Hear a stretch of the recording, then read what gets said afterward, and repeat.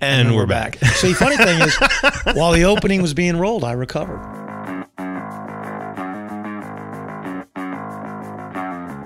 You're listening to 43 Feet, a podcast about leadership.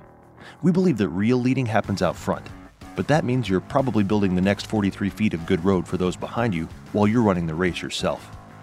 My name is Frank Schwartz, known in the gloom of the early morning as Dark Helmet to my F3 brothers, and I'm joined each week by Dave Redding, or Dredd, one of the co-founders of F3 Nation. We're going to answer your questions, pontificate wildly, teach leadership, and otherwise attempt to help you navigate the next 43 feet. So that brings us now To if you'd like. Yeah, right. To the, Substantive portion. Yeah. Which this week is Articulation. That's right. Which is the Q3.5 on our idiotic number system. If you happen to be following along. The statement for articulation is describing vision to others. Indeed. You know, these visions, this is the second of the leadership skills, first being vision, second being articulation, third being persuasion, fourth being exhortation, forming the acronym VAPE. We're at the second one. So in vision, we said, you know, this is seeing advantage, recognizing it, and the movement required to achieve it. So we said, once you've done that. That's right. Now you got to do something with That's it. right. You got to tell some folks. That's right. Like we say in golf, if you don't get the ball to the hole, it's not going in. I've never heard that. 100% of short putts are not made. That's right. Never, That's right. never up, never in. All right. Yeah. Our three thought-provoking questions are: number one, is articulation a skill that all people possess? Number two, are great articulators born or made? Number three, what is the primary goal of articulation? All right. So we think and believe and state affirmatively that every person can articulate, but most people choose not to. They all can? Right. They just choose not to. Right. So by virtue of the fact that they have lips and a tongue. Sure. No, so, persuasion, we said, look, vision. Yeah. Everybody's just having visions all the time. Right. Whether they're big or small or whatever they are, you have some idea of what Sure. Yeah. Everybody's looking around all the time and saying, there ought to be a law. Right. Or this backyard will look better without that tree, Whatever it might be. Small visions or, large vision, put flaps on the airplane, all that stuff we talked about. So that's something everybody has. For most people, it kind of stops right there because most people don't try to use it. Right. It's almost like we need like a featurette that would encourage them to figure out a way to use it. Yeah, but it's not, it's not, shut up. It's not so much that they're selfish. Sure. Like, that's not what we're saying. Right. It's just that they just would rather not share their beliefs because, well, two reasons really that we put in the synthesis. Number one, they aren't very good at it. Right. And number two, people will reject their vision. That's what we worry about. Right. Now, you might want to like a little Oprah bomb here and say, you know what, none of those things are true. But you pat you on the head. Yeah, that's an Oprah bomb. Like, hey, little snowflake, you are good at it. Right. There's no stupid ideas. Yeah. But they're stupid ideas. They are stupid ideas. Some visions are crappy. Or self-serving or non-virtuous or any number of things. Or unchecked point approved, right? Which no one can live with that. Right. So various things. And so the truth is, that's true, right? Right. Now, the only way you're actually going to find out if your vision has any merit is to articulate it. Yeah. And if you're not good at articulating it, people will start, looking at their Twitter feed before you're done. Or making meal plans before. That's right. Yeah. That's right. Also, sometimes you're going to express it and people are going to reject it. That happens. Yesterday in Catawba County Courthouse, I had to tell 100 very hostile people my client's vision, because we sued a lot of people, my client's vision for what was going to happen at trial. And I got to one certain point, which not only did they reject it, they laughed out loud in my face. Ow. That's not cool. Well, I let them have their laugh. And when they were done, I said, you know what? You may find it funny, but you ain't going to find it funny if I persuade 12 people that it's true. Ooh. Yeah. And to be honest with you, I didn't care that they rejected it. Right. Not because I'm so thick-skinned, that I'm not. It's just that I got a lot of practice at it. Yeah. Because I've been articulating a lot for a long time. For a long time. Had a couple hours of practice here and there. Yeah. And, these obstructions, this idea that, lack of skill and the expectation that it'll be rejected, that's just something you have to get from practice. And that takes us to the second spur. That articulation is a skill that improves with practice. Right? The more you do it, the better that you're going to get at it. We incorporate this in our core principles, right? Mm-hmm. I mean, that every workout is led by a man who participates in the workout. Right. It would have been very easy for us to get professional trainers, I guess, or to just have the guys that are really good at it do it. And we wouldn't have had to do too much to subtly discourage guys who had never led workouts before from even trying. Yeah. No, we could have easily just said, hey, we're going to train these sight cues. Yeah. And they will lead all the workouts, and that's the way this works. And in fact, even if we were silent about it, that would have been a form of subtle discouragement. So we went the other way, and we said, no, it's a core principle. Yeah. And the men who participate without any skill or training or special certification are going to lead the workouts. We're going to help you, teach you, do whatever, but you got to get in there. And, I'm always gratified to see all the, the first bell cues out there, and all, whatever. It's great. Virgin cues, it's a great thing about F3. And, part of are also building the leadership foundation by failure, right? Yeah. You got to get in there, fail a little bit, practice, get better and better and better. And I've seen guys that, have been in F3 for a long time here in F3 Metro, guys who, started out that just couldn't even get halfway through the first one. Hot mess. And that's where the whole museum of failure comes in from free to lead.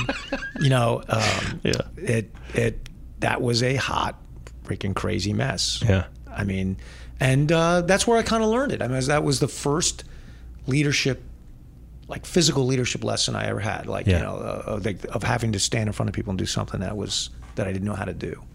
So articulate a workout, I guess is the way you look at it. Yeah. Over time I got better and better at it. So, we use that as the basis for this whole program, right? Yeah. So, practice. Yeah.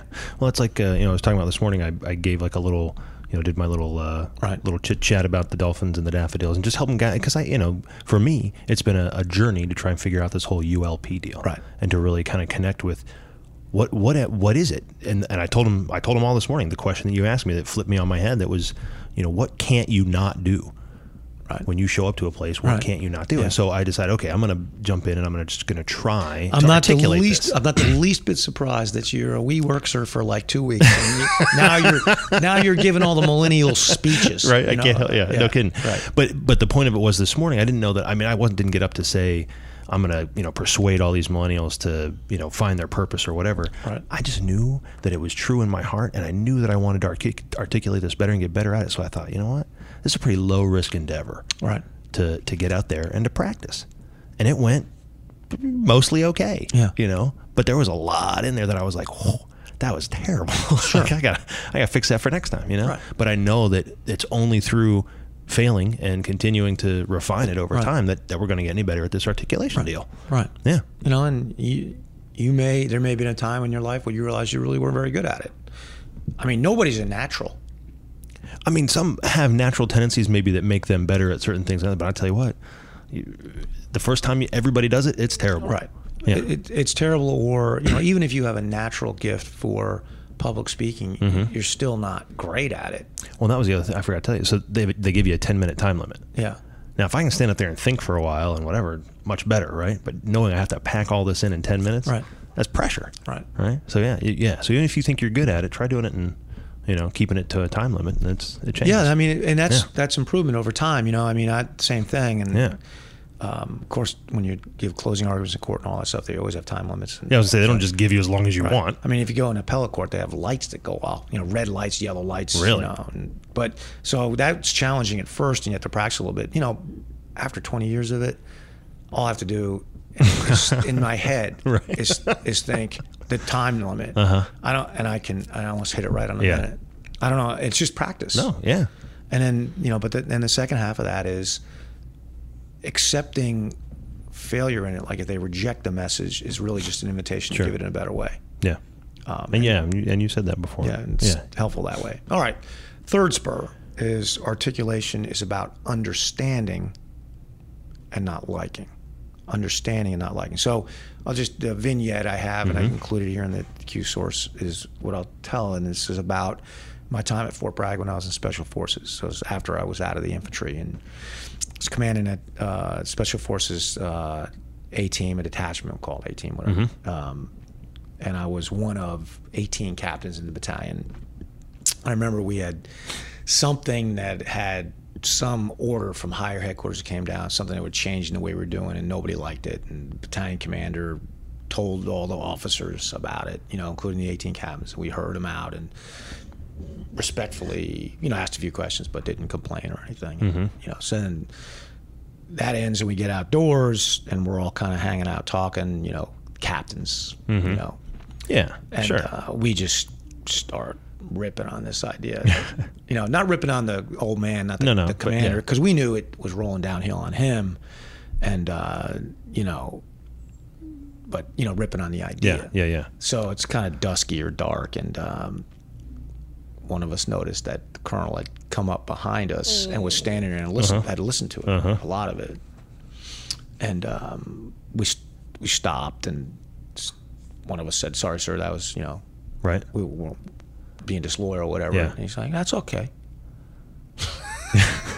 It's a big deal. It's something different. I don't expect any of y'all to just like it. Yeah. Because it's asking for change. Nobody likes change. In fact, it's not my job to make you like it. It's my job to make you understand it. Right. Do you understand it? We all say, yes, sir. We get it. And he got in his car and drove away. I mean, that was, this was one of these dudes. He just could reduce complicated situations. I don't know. I mean, I was both embarrassed, but I was like wondering what I would do in that situation. Yeah. But that was clear. It's not my job to make you like it. Now, when we talk about persuasion, that's different. That's why we separate articulation and persuasion, right? Now, persuasion is when you're trying to get guys to move to your idea. So then you want them to try and like it more. That's right. Yeah. But if you're articulating ideas to people that they already like, right? What are you doing, actually? Kissing up. I mean, what are you doing? Nothing. I'll get back to my little mini thing about unity. It's like, that doesn't mean anything. To say to someone, we all should believe in the same wonderful, gauzy, very vague virtues. Well, no, calling people out to do something that they don't want to do, to release their own self-interest. Right. Right. You don't have to agree on all aspects of some advantage for the group to be willing to move towards it and sacrifice some part of it, of what you want, for the greater good. I don't call that unity. I call that unified effort. And I don't know if I'm sharpening the pencil too narrowly, but to me, there's a huge difference between those two things. Yeah. Right. I mean, nobody wants to hear about a significant change in their status quo. Sure. I mean, because it's no fun. It triggers fear, the two things human beings hate the most: pain and chaos. Right. That's why inertia is such a lockdown, man. Yeah. Because nobody wants that, right? And when a leader articulates his vision, he's gonna.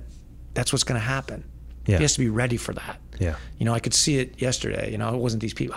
I'm the lawyer they hate. Right. And I was articulating a vision of the resolution of this dispute that they hated. But it was a resolution. It was going to cause them pain. Yeah. But all I really focused on throughout I talked to them for 20 minutes was whether or not they understood it. Right. And the more that they folded their arms and shook their head at me, the clearer it was. Nobody had their jaw dropped like, what are you talking about? Right. Nobody was falling asleep. No. They understood. They understood. They just didn't like it. Like it. And I didn't say it, but I was thinking, it's not my job to make you like it. Yeah. It's just my job to make sure you understand it. And I think I accomplished it. Yeah. It's going to take some effort, man. That's hard. 1,000 times. Maybe. 1,000 times. I mean, I've had that dream 1,000 times. Have you? Darkest? Yes, sir. You got a face for radio. Good thing this is a podcast. It is. It is. I had a dream that you were mine. I've had that dream 1,000 times, 1,000 times, 1,000 times. I've had that dream 1,000 times. Thanks for listening to 43 Feet, a leadership podcast. If you have questions about leadership, F3, or anything else, write us at questions@43feetpodcast.com. Until next time, we'll be here in the unknown, the uncomfortable, the difficult, the 43 feet out front.